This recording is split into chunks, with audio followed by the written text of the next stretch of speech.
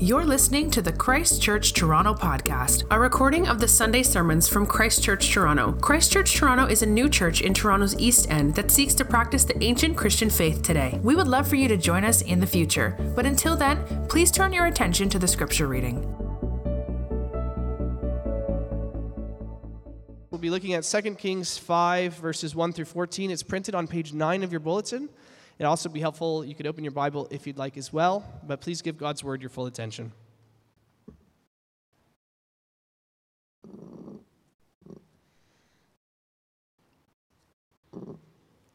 Naaman, commander of the army of the king of Syria, was a great man with his master and in high favor, because by him the Lord had given victory to Syria. He was a mighty man of valor, but he was a leper. Now the Syrians, on one of their raids, had carried off a little girl from the land of Israel, and she worked in the service of Naaman's wife. She said to her mistress, "Would that my lord were with the prophet who is in Samaria. He would cure him of his leprosy."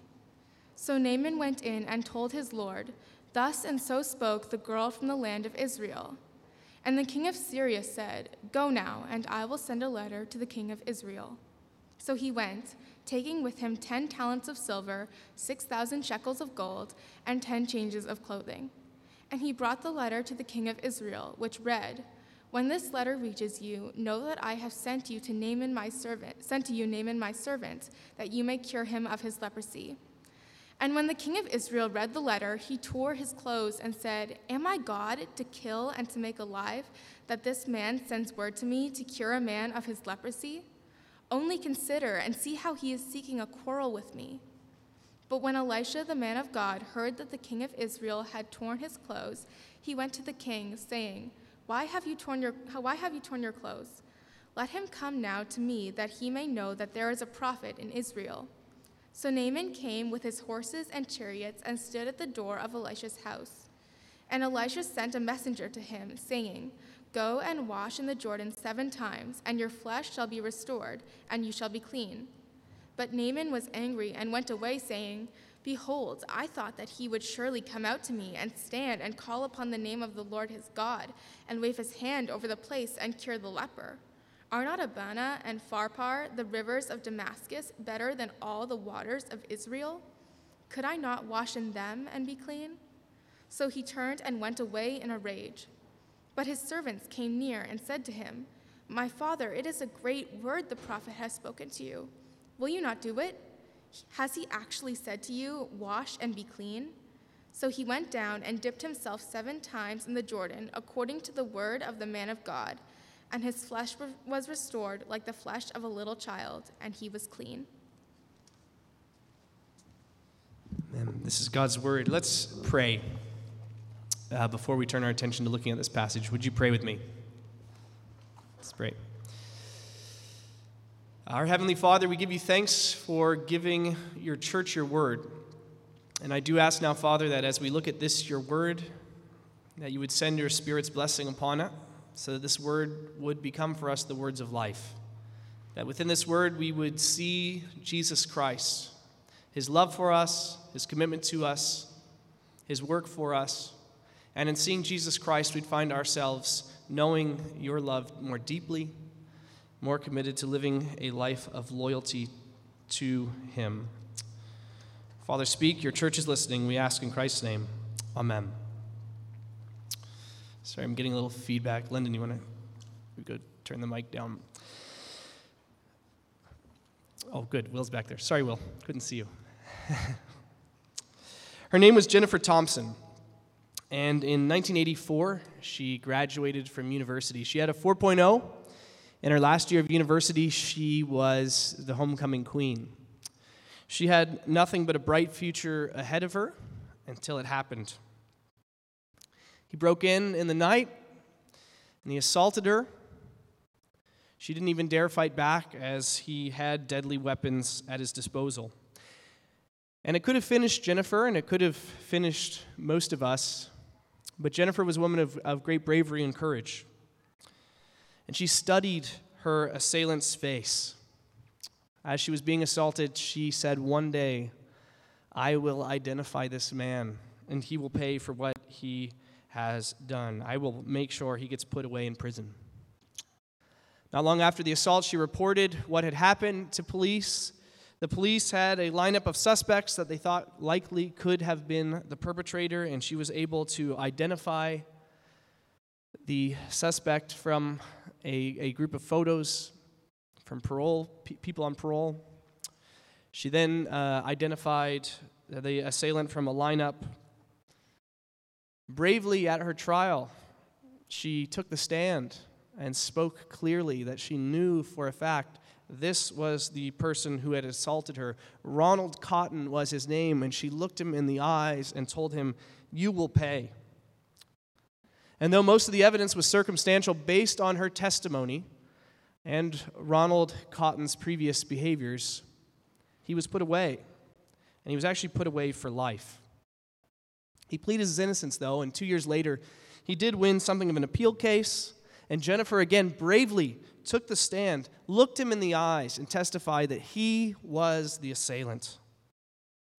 The defense made a compelling argument that it may have been another suspect, may have been someone else who committed the crime, but based on Jennifer's certainty and her commitments, Ronald Cotton remained in prison. 11 years later, he won yet another appeal. By this time, Jennifer Thompson was married. She had triplets. That night in 1984 seemed like something that she had moved past, that had lost its grip on her. But once more, Ronald Cotton would be granted a trial, and the prosecuting attorney, the DA, said, "Let me have a sample of your blood. There's DNA evidence. We will put Ronald Cotton away for good, once and for all." And Jennifer Thompson, without missing a beat, said, "Of course." She gave blood for the DNA test. And then one day, the unthinkable happened. The district attorney knocked on her door. It wasn't Ronald Cotton. It was the other suspect, and the DNA evidence was absolutely conclusive. And Jennifer Thompson was devastated. Devastated. According to an interview she gave, she said, "How do I give back 11 years to somebody?" She said her life now consisted of two nightmares, that nightmare in 1984 and that nightmare 11 years later when she realized she was certain, but it was the wrong man. Her burden was too great, and she didn't know how she was going to move on. She couldn't live with the shame of having put someone in jail for 11 years. She felt she had ruined Ronald Cotton's life. And after talking to a pastor and talking to a counselor, she realized the only way forward was that she needed to meet with Ronald Cotton, and he agreed to meet with her. And they met in a church. As the transcript goes, she said this. She said, "I'm sorry. Ronald, if I spent every day for the rest of my life telling you how sorry I am, it wouldn't even come close to the way I feel." Ronald Cotton was calm. He was quiet. He sat in silence for a while, and then he finally spoke, and he said this: "I'm not mad at you. I've never been mad at you. I just want you to have a good life. Of course I forgive you. We're both victims here." The conversation went on for 2 hours, and some 2 hours later, as family anxiously paced in the parking lot, the doors opened, and Jennifer Thompson and Ronald Cotton walked out, and they embraced. And they now work together with the Innocence Projects to free people who've been wrongfully imprisoned because of DNA evidence. Now, you might ask, how does a man like Ronald Cotton find it in himself to forgive the woman who looked him in the eyes multiple times and took away 11 years of his life? How could he forgive her? How could he extend her this kindness, this grace? Well, in prison, when he was at his lowest, he heard the gospel, actually from his father, in a meeting while he was meeting with his dad. And for the first time in his life, the gospel made sense. He experienced grace, and so all he could do was extend it. This story is all about grace. You might not see it right away. It's about someone who's received grace, extending grace, and someone who receives grace who certainly doesn't deserve it. And that's what I want to look at, the story of Naaman. One of my favorite stories in the Old Testament, though I do say that every week. This one really is, like last week. But here's how I want to look at this passage. I want to look at what this passage teaches us about grace, particularly how grace pursues us, then what grace demands of us, and I want to end our time by looking at why grace even comes to us in the first place. So first, let's start by looking at how grace pursues us. How do you know grace is coming after you? How do you know this force is moving at you like a glacier, slow but unstoppable? Well, who receives grace in this passage? Who is it? Certainly it's Naaman. And how does this grace pursue Naaman?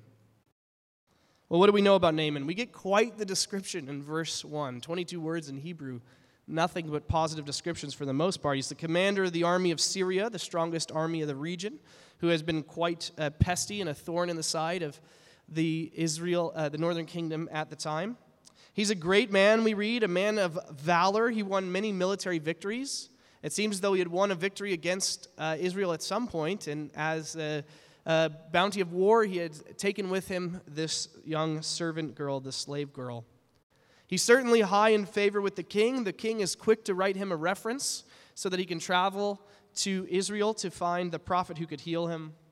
He's either extremely wealthy or he has access to the wealth of the king because he goes with the equivalent of 750 pounds of silver and 125 pounds of gold. I have no idea what it's worth because inflation changes every day, so no idea what it's currently worth, but millions of dollars, multi-millions of dollars. He comes with these 10 hand-sewn ceremonial cloths that only a king might have one or two of these. He comes with 10 of these things, something greater than maybe a Rolls Royce or a fine piece of art. But maybe most blessed and most surprising, though he's the king of the army that is pestering God's people, we read God had given him favor. God had given him victory. The Lord had given him victory. When you see in your Bible, the word Lord is probably in all caps. It's referring to this Hebrew word Yahweh, the God who revealed himself to Abraham, Isaac, Jacob, the God who made himself known in the burning bush to Moses as the great I am. That God had given victory to Naaman. This is a blessed man, because though he is an enemy of God's people, God's blessing is upon him. And how does God's grace start to pursue him? Well, of all the descriptions we get of Naaman, of all the greatness and glory that go to his name, there is one description that overshadows the rest, and that's at the very end of verse 1. If you're reading in Hebrew, it's the last word. We read that he was a leper. This one word overshadows all the rest and in many ways dominates all the others.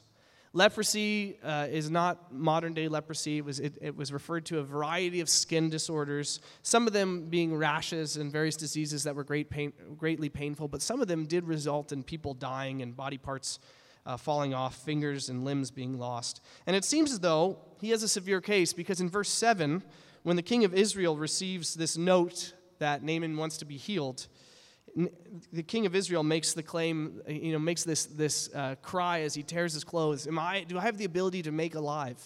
So it seems as though this is a very serious type of leprosy that has some sort of terminal illness to it. But how does grace pursue Naaman? How does it come after him? It comes after him by crushing his illusion of self-sufficiency. That's how grace pursues him, by crushing his illusion of self-sufficiency. He has everything, but with this skin disease, he has nothing. And this is always the case. You will never, ever experience grace until you know how low you are. What I want you to hear, what I'm trying to argue is this: grace has to humble us before it can heal us. It crushes us before it comforts us. It confuses us before it calms us. It shames us before it satisfies us. It hurts us before it helps us. It puts us down before it lifts us up. It confounds us before it comforts us. It breaks us before it builds us up. This is how you know grace is pursuing you. You feel like you have everything and nothing at the exact same time. Watch out. Grace is coming. And it starts by exposing this myth this illusion of your self-sufficiency, and you begin to realize how fleeting life is and how fragile you are on the big story around you. This is when you know grace is on the hunt. This is as you know when grace is pursuing you and coming into your life. Friends, could it be that the very one thing of your life, that one thing that you would get rid of and everything could be perfect, that thing that keeps nagging you, could it be that the Lord has left that in your life, that grace might be ready to do its work? That you might know that there's something beyond riches and something beyond health. That one child who you just can't seem to fix, your finances which never seem to get into order, all the bad investments that seemed wise at the time, the habits that you can't seem to break and they seem to enslave your body, that fear that you've always had that prohibits you from taking risks and enjoying life that is in front of you, the health scare or the health diagnosis that everything inside of you wants to pretend isn't real, the relationship that doesn't seem to be able to be restored, the guilt you can't seem to get rid of, or just that dull ache of unhappiness when you have it all and yet it feels so empty. What if this wasn't a sign that God's ignoring you or that he's turned his back to you? What if these moments in your life are signs that God is sending his grace and it's coming at you, it's pursuing you? This is how grace pursues us. It doesn't come to us in a bow, it's not wearing pastels, it doesn't come with a smile on its face. It comes in pain so that it can expose our false belief in our self-sufficiency. This is how grace pursues, but now let's ask, what does grace demand of us? Well, we see what grace demands in what it demands of Naaman. And in verse 5, Naaman tells us what he thinks it is going to cost to receive this grace of healing. What does Naaman assume he needs? Well, he assumes he needs piles of money, a couple $1,000,000, a whole entourage coming with him, the finest materials. And Naaman furthermore assumes that if he's going to receive this blessing of God to be healed of this disease, not only will he need a ton of money to pay for it, it's going to have to go through the halls of power. That's why he doesn't go straight to the prophet. He was told that there's a prophet in Samaria, in the northern kingdom, who could heal him. And so Naaman assumes, like anyone of his day and anyone of our day, if I'm going to get access to that prophet, where do I go? I bring all my money, I go to the king. The king is the one who has access to the power. The king will put me before the prophet. But the king has no ability to heal. And as soon as he sees Naaman's entourage with all this silver, all this gold, all these clothes, what does the king do, the king of Israel? He tears his robe. This is going to incite a war, he says. This is not what grace demands. Naaman has to find the prophet. Elijah comes to the king, tells the king, send Naaman my way. Naaman goes to Elijah the prophet's house. It's very interesting. He's not invited into Elijah's house, is he? He has to stop at the doorway. And then, what does grace demand? Elijah says, all right, want to be healed? Messenger, go tell Naaman this. Dip yourself 7 times in the Jordan, you'll be healed. But how does Naaman respond? He says, are you kidding me? I don't know if you catch the humor in here. He's saying, look, I kind of wanted one of those Penn and Teller moments. I wanted you to wave your hands over everything. Pray, and the trees wiggle around, and, the dust stir up. And then you put your hands over me, and then I can watch as it goes away. Going down to the Jordan River, he says, look, we have 2 fine rivers where the snows of the mountains roll down melt and roll down the mountains and flow to the purest and finest of rivers where the water is moving so smoothly. Why would I go to your backyard creek in Jordan where I can't even fully lay down in most areas, where the water stands still at times, ankle deep? What are you talking about, prophet? This can't be the way grace works. Now, what are we to make of this? Naaman's rage, his anger. It's this, that grace demands something of him, but it's just too simple for him. It's just too physical. It's not magical enough, and he cannot handle it. This is too ordinary. It's not unique enough. A little child could do this. Someone with low IQ could do this. Someone with no power could do this. This isn't sufficient for me. I'm a man of great power. I came with all this money. Listen, what I'm trying to say is this. I know you know something of what Naaman's experiencing, because I know as a pastor, if I stood in front of you and said, listen, salvation is by faith alone through grace, but if you give $1 million to Christ Church Toronto, I bet there's a better chance that you'll end up at the pearly gates, and you might even get a VIP treatment. If I told you that, if I stood up here and told you that today, most of you are mature believers, would laugh me off, but you know over time the church could be filled with people who see that as true, who open bank accounts, many of whom would be poor, but think, well, if I start chipping away at that $1 million, maybe I could get my guaranteed spot. Or if I say, listen, if you just commit your life to good works, do nothing for your own pleasure, nothing for your own good, if you do nothing but good for your neighbor, then for sure you will have a good place in heaven. Some of you would work yourself until you are exhausted. If I say, listen, you want to for sure experience grace, you have to get rid of that nasty habit, whatever it might be, that addictive habit that you can't put away. But if you can do that, you'll get grace. People would love this approach to grace. They would love it. You know why? Because it gives them something to do, and they say, I will commit to it. I will do it. That sounds reasonable. I should get rid of that habit. Therefore, this must be how things work. Listen, this is not how grace works. When I say to you that all you have to have is simple faith and trust that Jesus died for your sins, that he was resurrected and he sits at the right hand of God, that all your sins can be forgiven by you closing your eyes and say, I believe this story to be true. I will follow you, Jesus. When I tell you that, everything in you says there's got to be more. There's got to be more. It's just too ordinary. It's too simple. It's too ripe for abuse. It's too physical. It's not magical enough. Listen, the longer you're a Christian, the more you know it is harder and harder to believe that what grace demands is simple faith, and simple faith alone. As the hymn writer puts it, let not conscience make you linger, nor of fitness fondly dream. All the fitness he requires is to feel your need of him. Naaman is learning what grace demands. And he had to go to the water. But it wasn't just water. It was water mixed with the word of the prophet.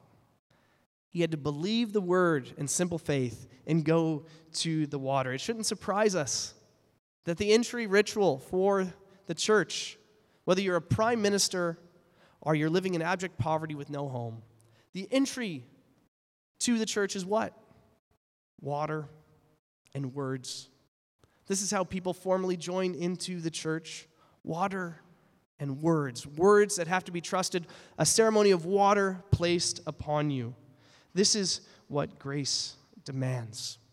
It says, you want to be clean? All it takes is simple faith. Simple faith and simple faith alone in Christ. As a side note, if you're not baptized, find me afterwards. Make it happen. If you're baptized as a kid and you're wondering what in the world happened back in that day, remember, it wasn't just the water. There were words attached to that water where Jesus said, you belong to the Father, the Son, and the Holy Spirit. And that God sent his Son to die for your sins, that you might be completely forgiven and have life unending with him.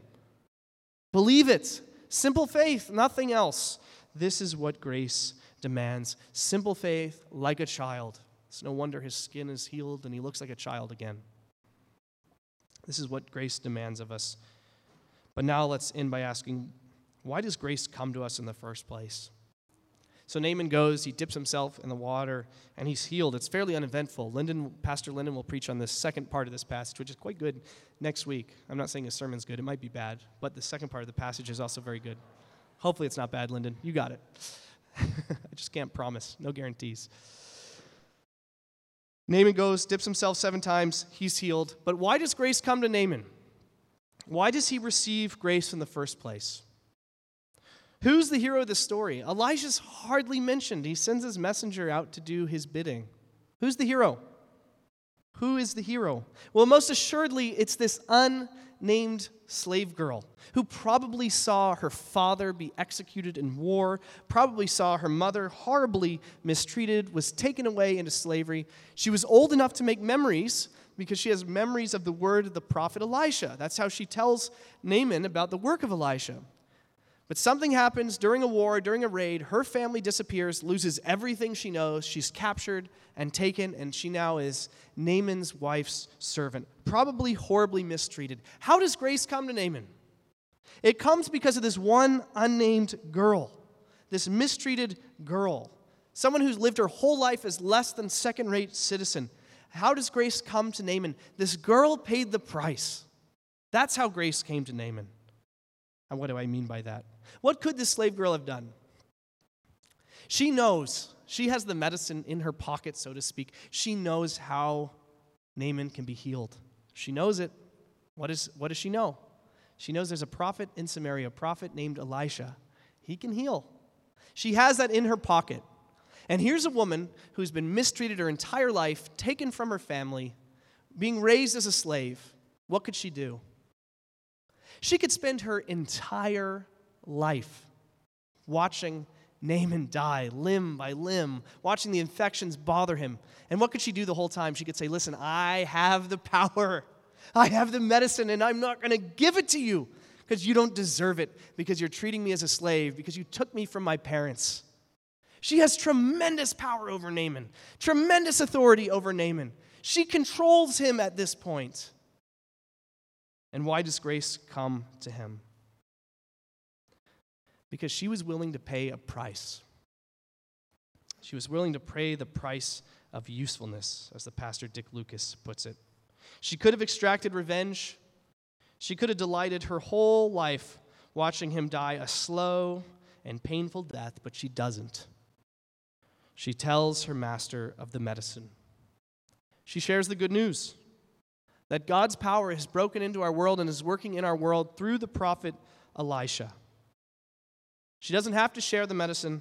She chooses. She could have extracted revenge. She could have lived a life of bitterness. She chooses not to do that, but to extend grace to someone who doesn't deserve it. She remembers in her childhood the stories of Elisha, and she loves her enemy.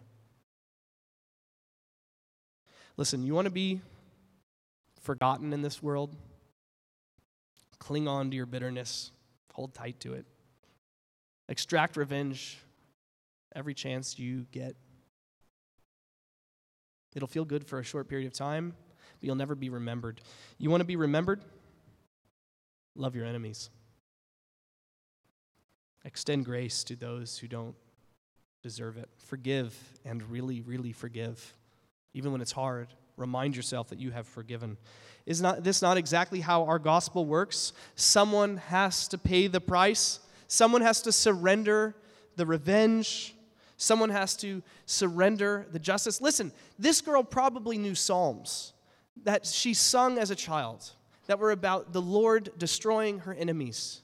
In some senses, she had a right to see this man as her enemy and watch him die this miserable death, but she doesn't, because she had to know herself to be a recipient of grace, and therefore she herself extends grace. This is how our gospel works. When the strong become weak, the weak make themselves strong through forgiving and loving their enemies. The strong make themselves weak for the sake of the weak who think themselves strong. This is how Ronald Cotton could forgive and could forgive so quickly.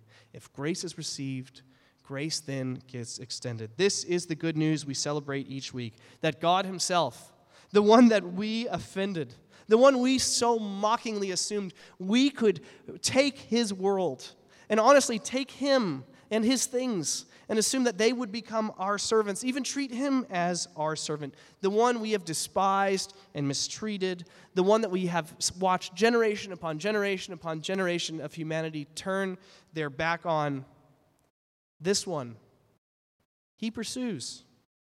This one, rather than extracting judgment, what does our God do? Sends his Son to pay for all of our sins when we least deserve it. While you were an enemy with God, that's when Christ came to die for your sins. This is exactly how the gospel works. Listen, our Lord is like this little slave girl. He did exactly what she did. He loves his enemies. While we were still enemies, Christ died. This is our gospel. Hear the good news. It's true. It's our hope. Deep, full forgiveness is offered to you in the life, the death, the resurrection of Christ. The only cost is simple faith. But you've got to turn and trust him. And you've got to acknowledge that this path of self-sufficiency that you think you're on is destroying you. Turn from that. Trust that Christ is your sufficiency and what he says is true. And you will taste life unending, healing greater than none. You can experience it and taste it today. Let's pray. Our Lord, we thank you for this little slave girl who's unnamed, who I hope I meet one day when you make all things right, who exhibited such tremendous faith, who did something that I find to be unfathomable. And yet it shows me that she understood her state before you better than I understand mine. Help us all, Father, to understand the ways in which we were, and in many ways still act as though we're enemies of yours, in the way in which you continually extend grace towards us. And Father, remember the work of Christ. Forgive us of all of our sins. Make us whole. Make us clean. Give us hope that this world is not the last chapter, but there's a world coming of life unending where we will walk with you, healthy, whole, and clean. We ask this in Christ's name. Amen. Thank you for listening to the Christ Church Toronto podcast. For more information about our church, you can visit our website at christchurchtoronto.ca or email us at info@christchurchtoronto.ca.